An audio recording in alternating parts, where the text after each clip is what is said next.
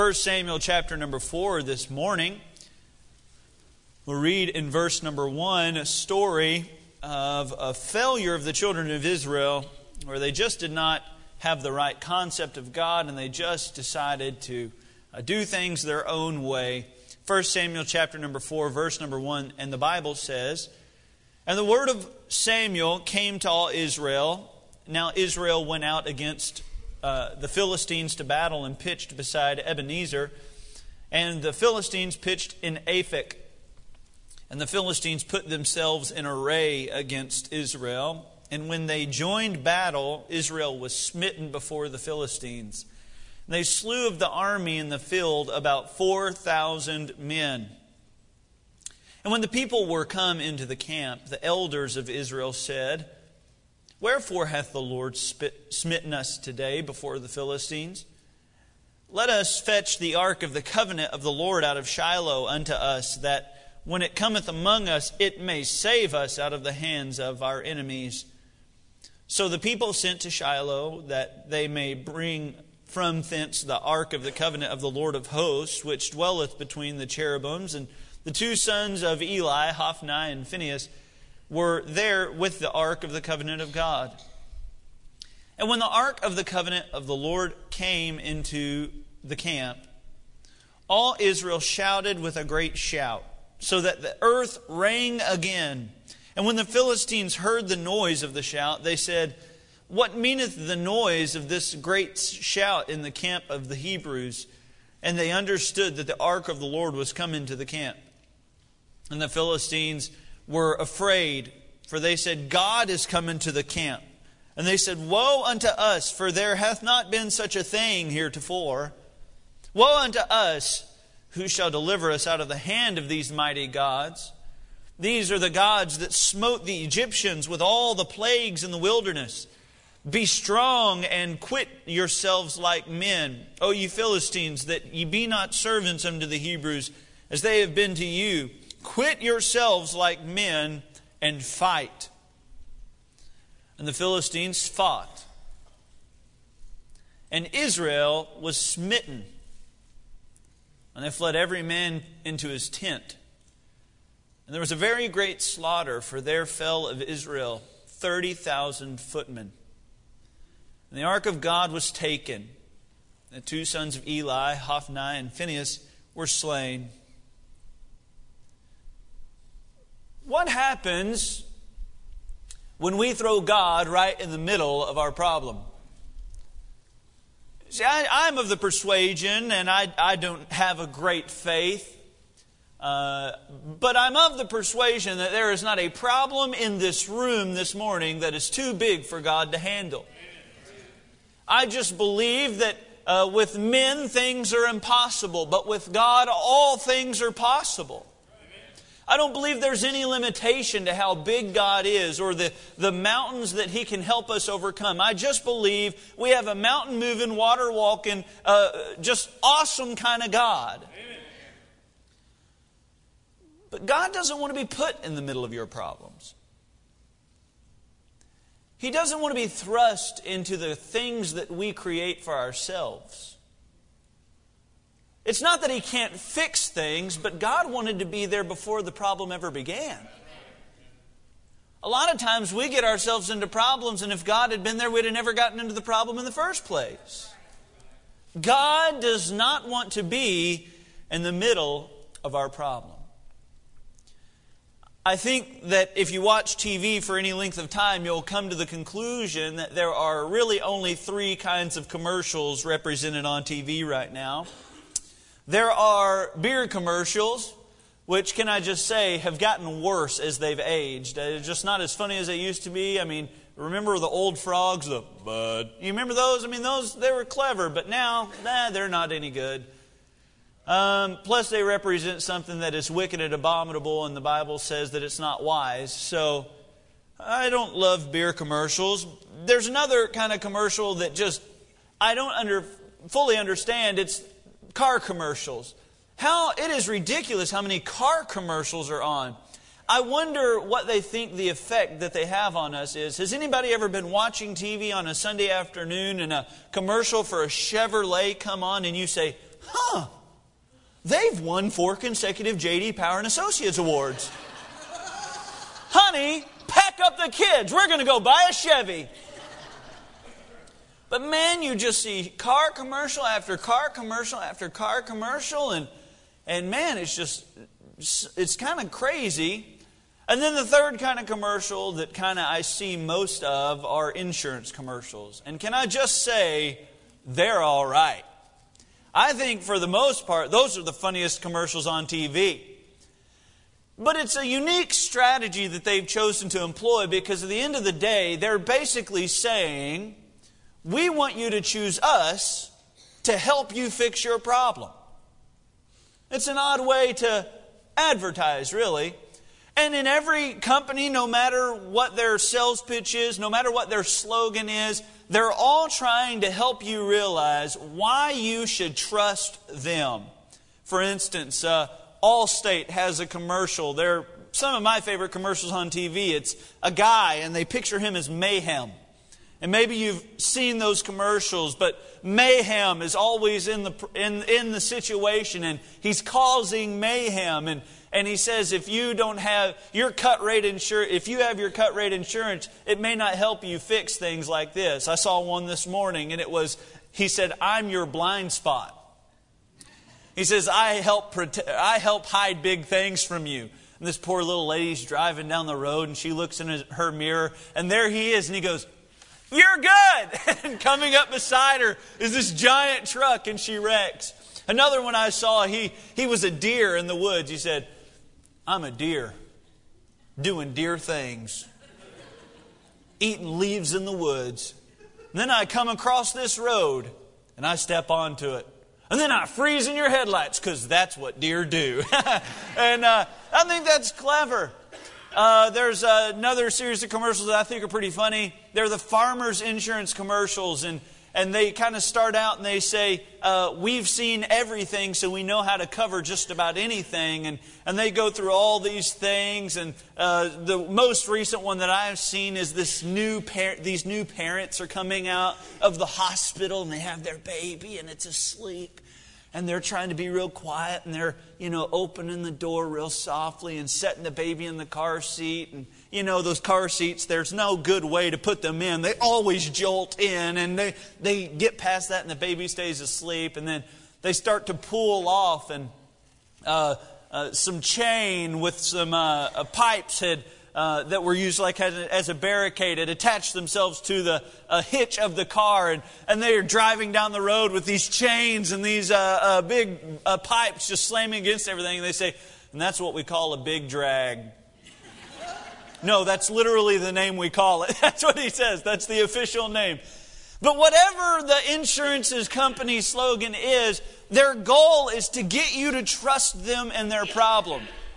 And I don't know what company you have as your insurer, but if you, per se, get in an accident sometime recently, I want you to call all of these companies, regardless of who yours is, and ask them if they're going to help you fix your problem. If maybe you have Geico, I want you to call Farmers Insurance and say, hey, I had a guy hit me on the side of the road today, and I was just wondering if you've seen a thing or two, and maybe you can help me fix a thing or two. And I want you to see how well that goes over. I want you to call Allstate and say, hey, your guy Mayhem, he showed up. Can you help me fix Mayhem? Now, not a reasonable person in this room would expect an insurance company that we have no affiliation with. We've not been paying any sort of premium or anything like that. Nobody would expect them to cover the situation. You know why? Because insurance companies don't fix things they're thrown into the middle of. They want to be there before the problem ever exists. Sometimes we don't give God the same benefit of the doubt. We use God as our fire escape. We use God as the one that we go to when we can't have any more answers. We've worn out our solutions, and we've kind of reasoned out all of our logic, and now we're treading water, no other options, and we say, now it's time to get God in the situation. God doesn't want to be in the middle of your problem. He He wants to be there before the problem ever began. This morning as we study the children of Israel, that's exactly what they do. They go to war without God's presence. They go to war without God's blessing. And sure enough, they get their tails handed to them. And they come back and they say, man, we're in the middle of a problem and we can't beat them. We can't overcome them. So maybe we should get God in the middle of this situation. And you know what the saddest part is? They were probably very proud of themselves for arriving at that decision. Wow! That was a super spiritual answer, Jim. Thanks for suggesting that. Let's get God here. It's not spiritual to throw God in the middle of your problems. It's spiritual to have God the whole time. We find them throwing God right in the middle of the situation. And in this particular case, God does not fix their problem. This morning I want to learn a few things from them. And I want to see what we can apply to our life. So this morning, if you'll look at your Bibles, we'll notice in verse number 2 that they entered into a losing proposition. The Bible tells us who they're fighting. They fought the Philistines, and they had gone to battle without God's blessing. They had gone to battle, at least as far as the Bible's concerned, never tells us of seeking God in prayer or asking for His blessing on this. And whether you know this or not from your Bible, history teaches us that the Philistines were actually probably the children of Israel's most formidable opponent. The children of Ammon and the Moabites, they didn't have technology like the Philistines had. In fact, the Philistines, most people believe, came from the Isle of Crete. They would have been connected to Greece, and therefore they had technology that the children of Israel simply did not have. They were the first of the enemies of the children of Israel to have iron. Therefore, they're fighting with technologically advanced weaponry, and they had a heavier armor and better chariots than the children of Israel. And the children of Israel went into this battle knowing full well they were outclassed. I got news for you. Every day we wake up and head into a world that is bigger, worse, and stronger than we are. We face an adversary that is far more powerful than us. And yet so many Christians get up every morning and head into battle without taking account that God is not in it with them. What a shame it is when we head into losing propositions. But God wanted to make Israel victorious. That was always His plan. Even in the Abrahamic covenant, God wanted to bless the nation of Israel. Isaiah chapter 43 verse 10 says, "Ye are my witnesses, saith the Lord, and my servant whom I have chosen, that ye may know and believe me, and understand that I am He. Before me there was no God formed, neither shall there be any after me." And just a few verses later, God says this to the children of Israel, "This people I have formed for myself. They shall show forth my praise." God wanted to bless the children of Israel so mightily that every other nation would look at them and say, wow, how is God doing that through that little bitty nation? That was His plan the whole time. In fact, He told Joshua, if you'll walk with me and if you'll honor me, there shall not be a man be able to stand against you your entire life. That means no enemy that you come across will be more powerful than you. That was God's plan for Israel. It doesn't matter if they had iron chariots. It doesn't matter if they had better weapons. It doesn't matter if they had bigger walls. God's plan was to bless Israel. And yet what happens here is they go into war unaware that God's blessing is not on them. And kind of what we see throughout Scripture is Israel's situational prosperity was directly linked to their spiritual prosperity. When everything was right at the temple, everything else was right everywhere else. When Israel was right with God spiritually, everything else fell into place. Jericho, y'all remember Jericho when the walls were mighty and they said, how can we go against this great city? The first battle that they faced as they came into Canaan land. And yet God did a great miracle there. Why? Well, because they were right with Him first and foremost. They were right with God, so God made their situations right. If you study the context of 1 Samuel, early on in the book you find that they are not right spiritually. Eli is supposed to be the spiritual man. And Eli, I do believe, was a spiritual man. The only problem was he overlooked the sins of his sons. And it's easy sometimes, we have to be careful of this, not to... teenagers right there, y'all want to pay attention to me? Yeah, right here? Y'all want to help me out? Okay, I appreciate that. Thank y'all. Sorry, I'm a youth director first and foremost, and I just want to make sure that the teenagers who are listening to me don't want to... Amen. All right, thank you. I appreciate that, Brother Turner. Everybody else got mad at me, but me and you, Brother Turner, we'll make this church work, all right? But if you study it, the Bible teaches us that Eli was a pretty spiritual guy, but the problem was his sons were sons of Belial. They were wicked as wicked could be. In fact, they had made the offering of the Lord an abomination. What they would do is people would come and they'd bring their offering to the Lord, and they were following scriptural commands, and yet the sons of Eli, they would say, hey, before you offer that, why don't you give some to us? And then they would say, no, well, we can't do that. That's not the way it's supposed to work. And in fact, the Bible says they kind of set up like a spiritual mafia, if you will, because he said, if you don't give it to me, I'm going to take it anyway. And they were religious bullies. Not only that, but there were ladies and women that would serve at the tabernacle there, and Eli or Hophni and Phinehas, they would lay with those women, and they were just immoral. They were wicked. And they really represented the way Israel was. And Israel, full well knowing they're not right with God, goes into war. Christian, if you know you're not right with God, let me just say this. Don't enter into any battles. The Bible says, if God be for us, who can be against us? It says nothing about if God is not on our side, who can be against us? I don't want to enter into a single day of my life without knowing God is on my side. And yet Israel entered into this losing proposition. I want you to notice, secondly, with me in verses 3 and 4, a last resort. Well, after they get their tails handed to them for a little while, the Bible tells us that there were several thousand men that were slain, 4,000 men in verse number 2.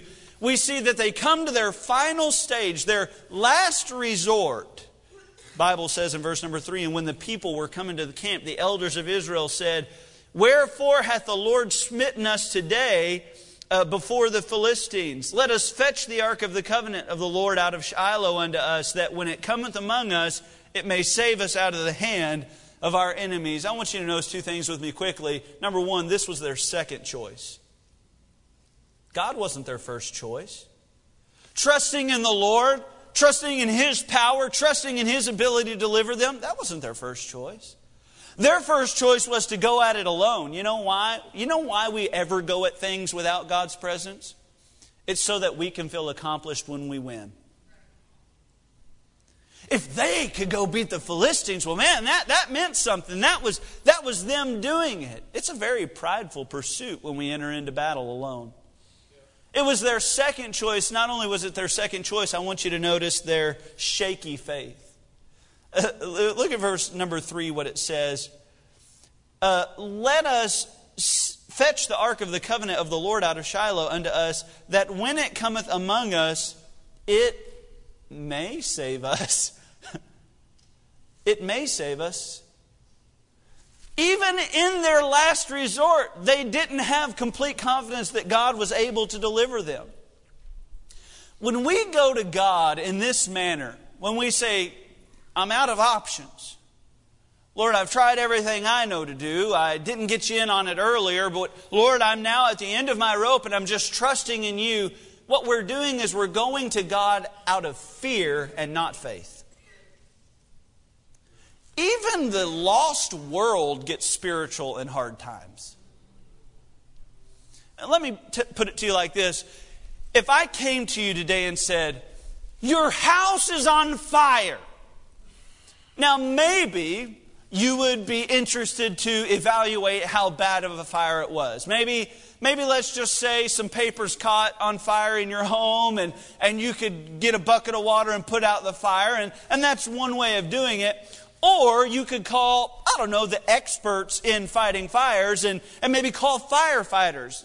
They're named after their career choice. And they fight fires for a living. And you might call them and say, hey, my house is on fire. You know who calls firefighters? Everyone who needs a fire fighted.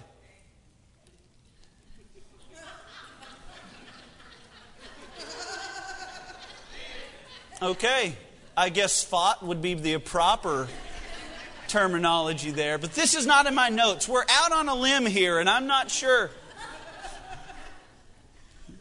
So you call a firefighter when you need a fire fought. That sounds more appropriate. Yeah, that's better. Maybe there's somebody in here who says, no, I can do it. No, I can do it. And that's fine. That's your choice. Hey, it's your house. But everyone calls the firefighters. You know what I've seen in my just few years in ministry? I've seen funerals inside this building of people and of families who were primarily lost people. They would not claim to be saved. They would not identify as being believers. And even in hard times, lost people will say things like this. Hey, we're praying for you. Well, who are you praying to? You don't know God. You don't claim God. Who are you praying to? To say spiritual things and to turn to God in the last resort of your situation does not show spiritual maturity. To think that you've finally accomplished something because you've finally handed over to God. No. Spiritual maturity is saying, God, I need you today. And if I get in a problem, help me get out of the problem. Not, God, I'm neck deep in my problem. Maybe you can help me fight my problem. We think that we have arrived spiritually when we use God as our last resort. But you know what I think it is? It's an insult to God when we choose to go to Him out of the fear of our problem instead of the faith in His power. Not only will we see a losing proposition and a last resort, I want you to see, secondly, a loud celebration. A loud celebration. Verse number 5, we see when the ark of the covenant of the Lord came into the camp, all Israel shouted with a great shout, so that the earth rang again. They don't know if this is going to work. I mean, this is, like we said, their last resort. But everybody's pretty excited about it. I mean, so much so that when the ark does arrive, they say, oh, good, we can finally win. Oh, this is awesome. They all began to shout. And the Bible says so much so that the earth began to shake. And the Philistines heard and were worried about what was going to happen. There was a great shout because God was now involved. I watch survival shows pretty frequently. I think they're interesting. I hope that I never get caught in a survival situation because, frankly, I don't want to be in a survival situation, but I do find it interesting.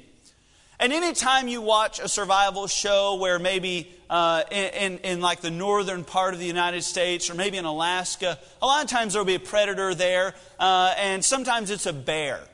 And I don't know if you're familiar with this, but basically the way that people fight bear attacks, or like when they come across a bear, the way you are instructed to kind of deal with the situation, don't run because they can run faster than you.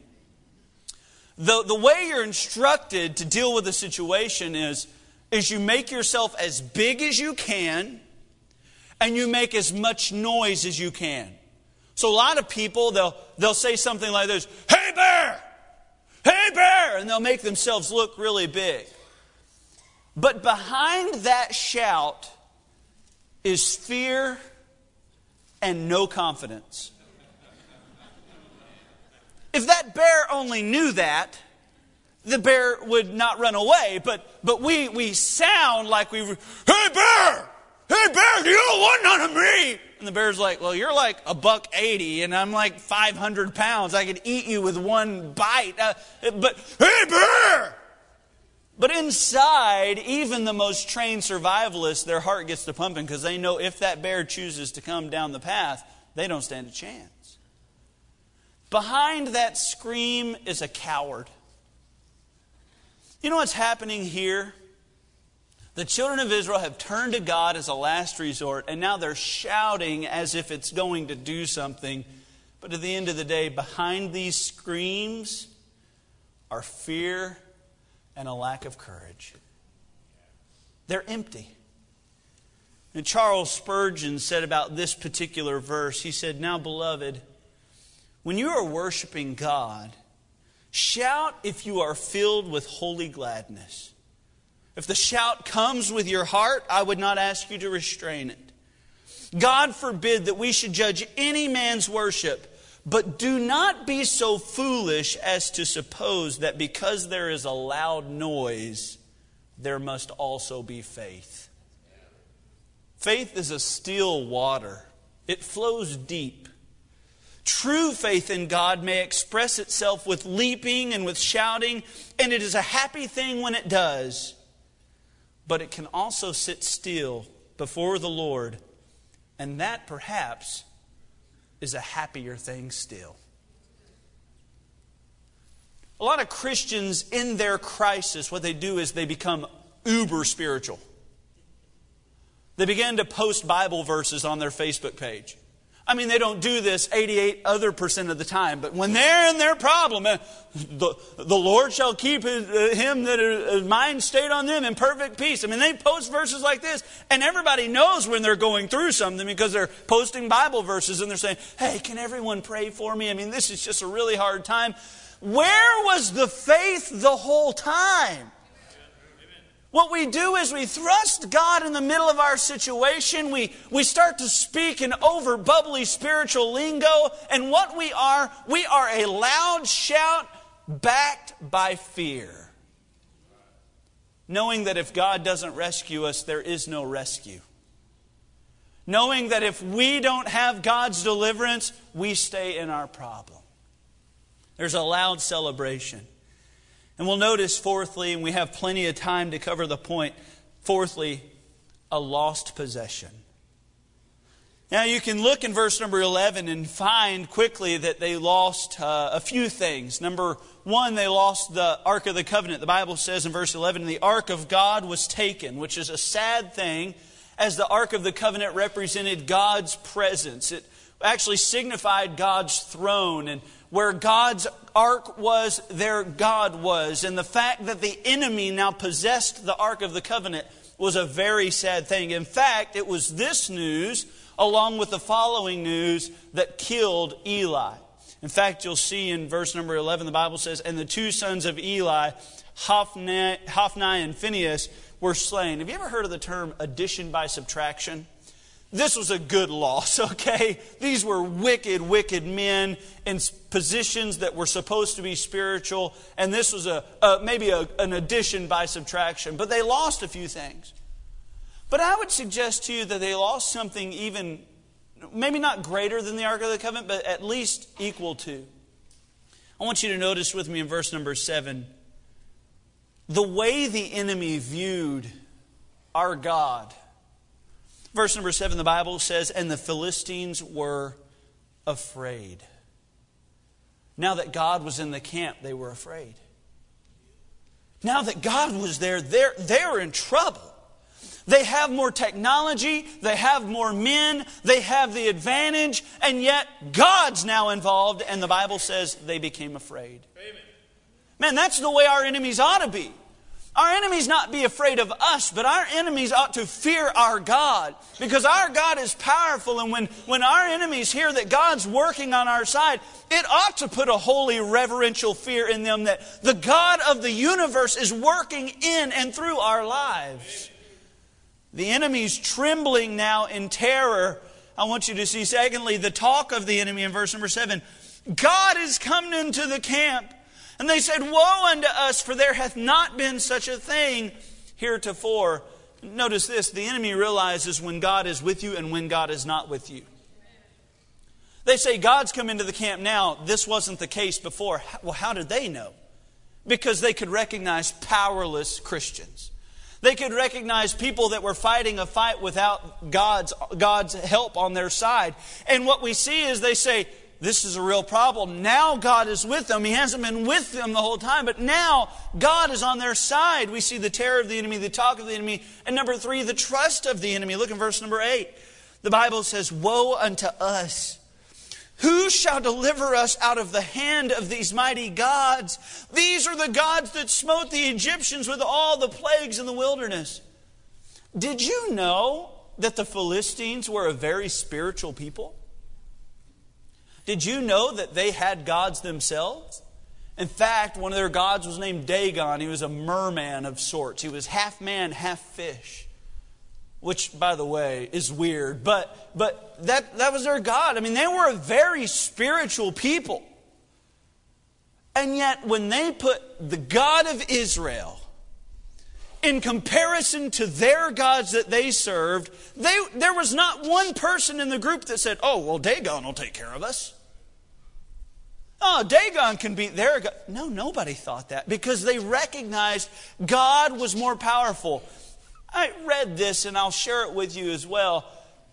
In the Philistines' case, the problem was not knowledge that God was powerful or that the knowledge that God could deliver. The problem was their submission. That's the way it is in Christians' lives. Is it's not knowledge that God truly is who He is. And it's not knowledge that He's worthy of our service and He's worthy of our love and devotion and our commitment. That's not the question. The question is whether we will submit to Him or not. The children of Israel had the God of Israel, and yet the Philistines compared their gods to Him and said, oh, who can deliver us out of the hands of these gods? These are the gods which delivered the children of Israel out of the hands of the Egyptians and smote them with plagues. And that's what the children of Israel lost.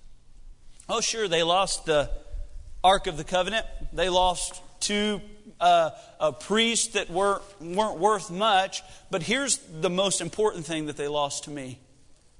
Their enemy no longer respected God. I mean, they just beat them. And if you study chapter 5, what happens now is the children of Israel go back and they run.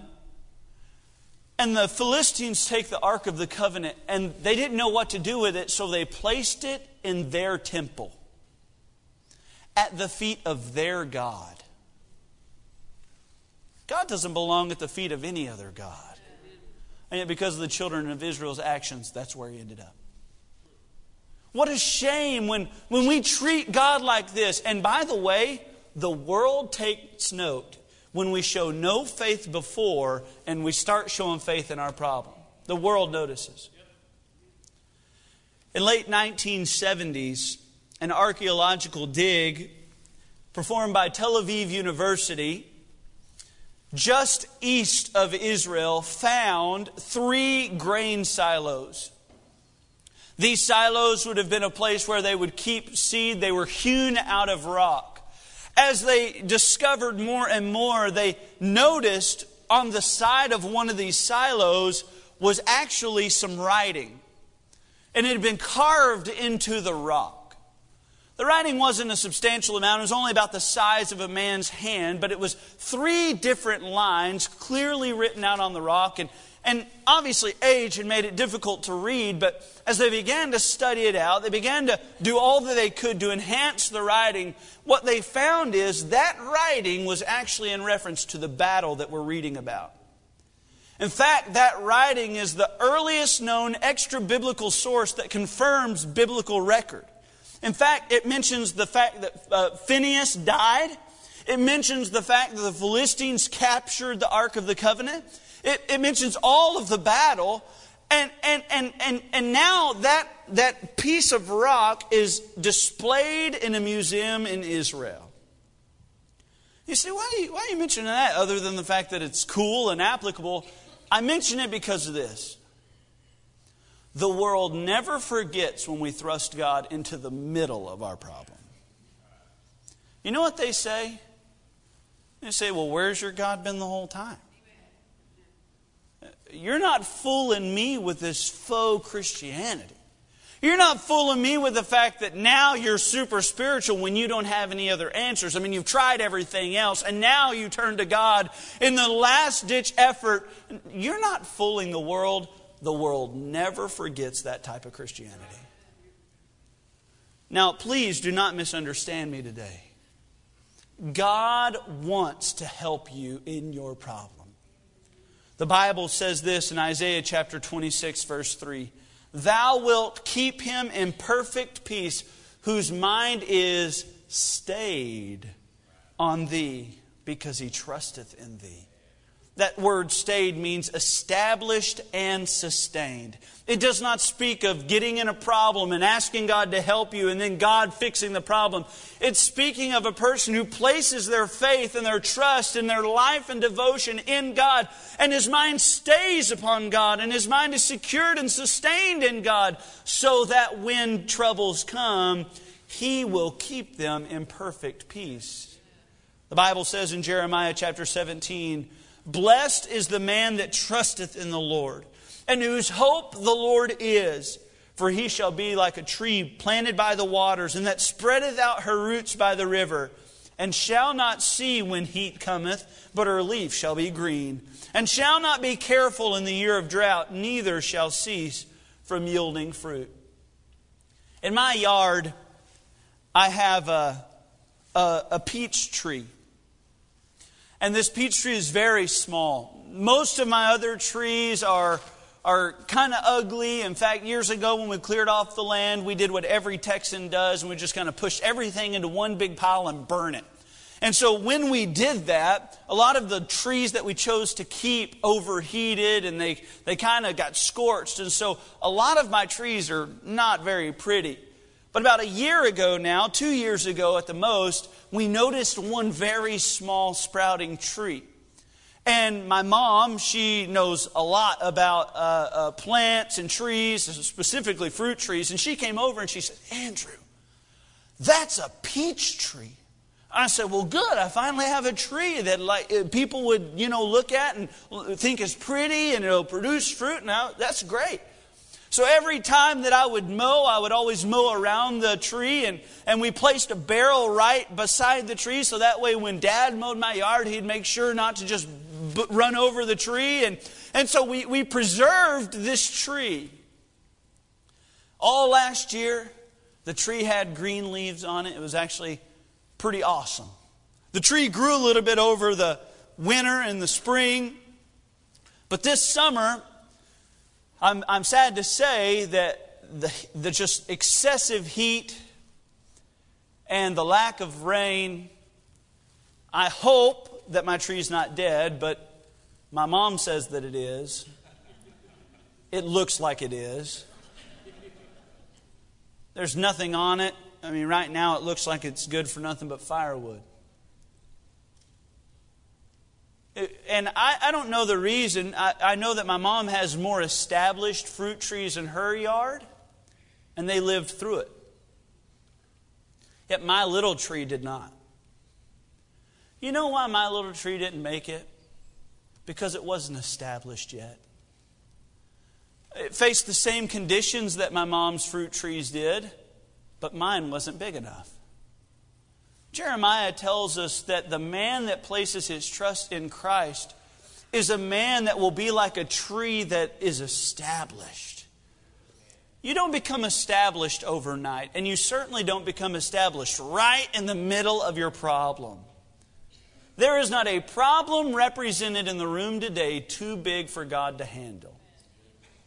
It just depends on which point you want to put God in it. Jesus says, I am the Alpha and Omega. He starts things and finishes things. Hebrews tells us, looking unto Jesus, the author and finisher of our faith. If you study Scripture, you never find Jesus in the middle of anything. God wants to be in your situation. But God wants to be in your situation before the situation becomes overwhelming. You know, the disciples, they were on a boat one day. The storms arose. But guess what? Jesus was in the boat from the shoreline. They said, Master, Master, carest thou not that we perish? What did he do? He got up and fixed the problem. But he was in the boat the whole time. This morning, Christ wants to help you. God wants to fix your problem. But He does not want to be thrust into the middle of your problem.